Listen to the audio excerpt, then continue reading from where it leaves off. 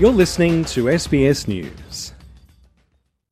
11-year-old Alicio Haddad speaks Arabic, French and English. He is popular at school and says he wants to be a police officer when he grows up. Hi, I'm Alicio. I want to stay in Australia. I like science and I like eating food and I like cars because my dad owned tons of cars over the years of his life. Yeah, that's all. The Year 6 student was born prematurely in Lebanon with cerebral palsy. He and his family moved from Lebanon to Australia in 2016.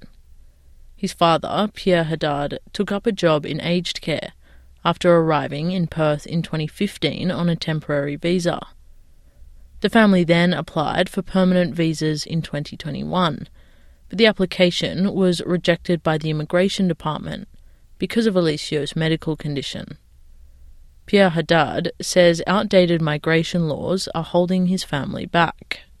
It's a shame because, if Alicio had some special need, it doesn't mean he doesn't belong to the community or whatever, but because he's a good factor in the community and he's an asset. I think my son, he's lovely, well educated, going to primary school, finishing this primary school, going to high school next year, and I think he's doing good. Able to walk with a walker with some help. The only thing Alicia needs is some physiotherapy and a lovely family like the family we have with his brother over here to be able to live a beautiful life.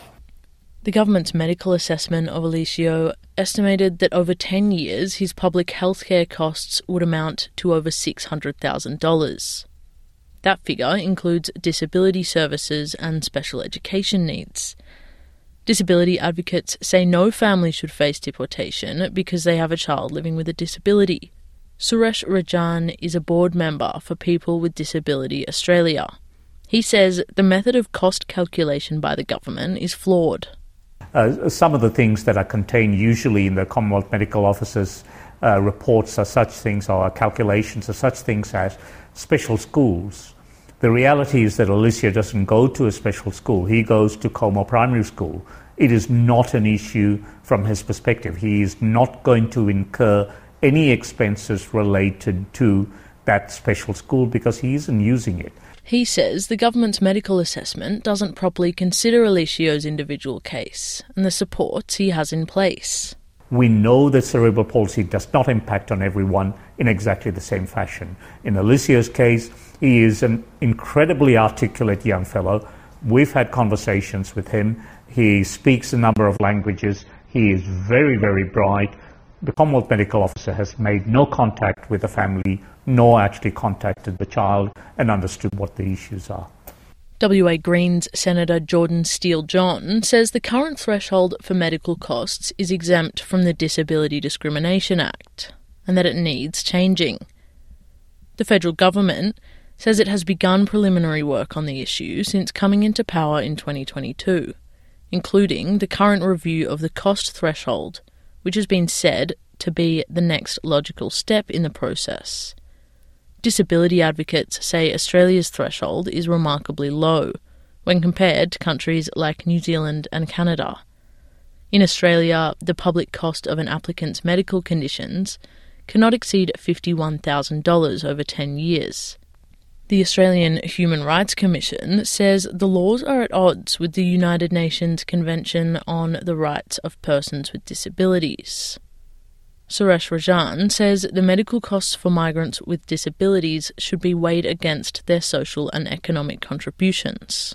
We continue to provide that human rights violation that we have perpetrated for a number of years, where we do not allow people with disability or the family of people with disability to come into this country and to remain here as permanent residents.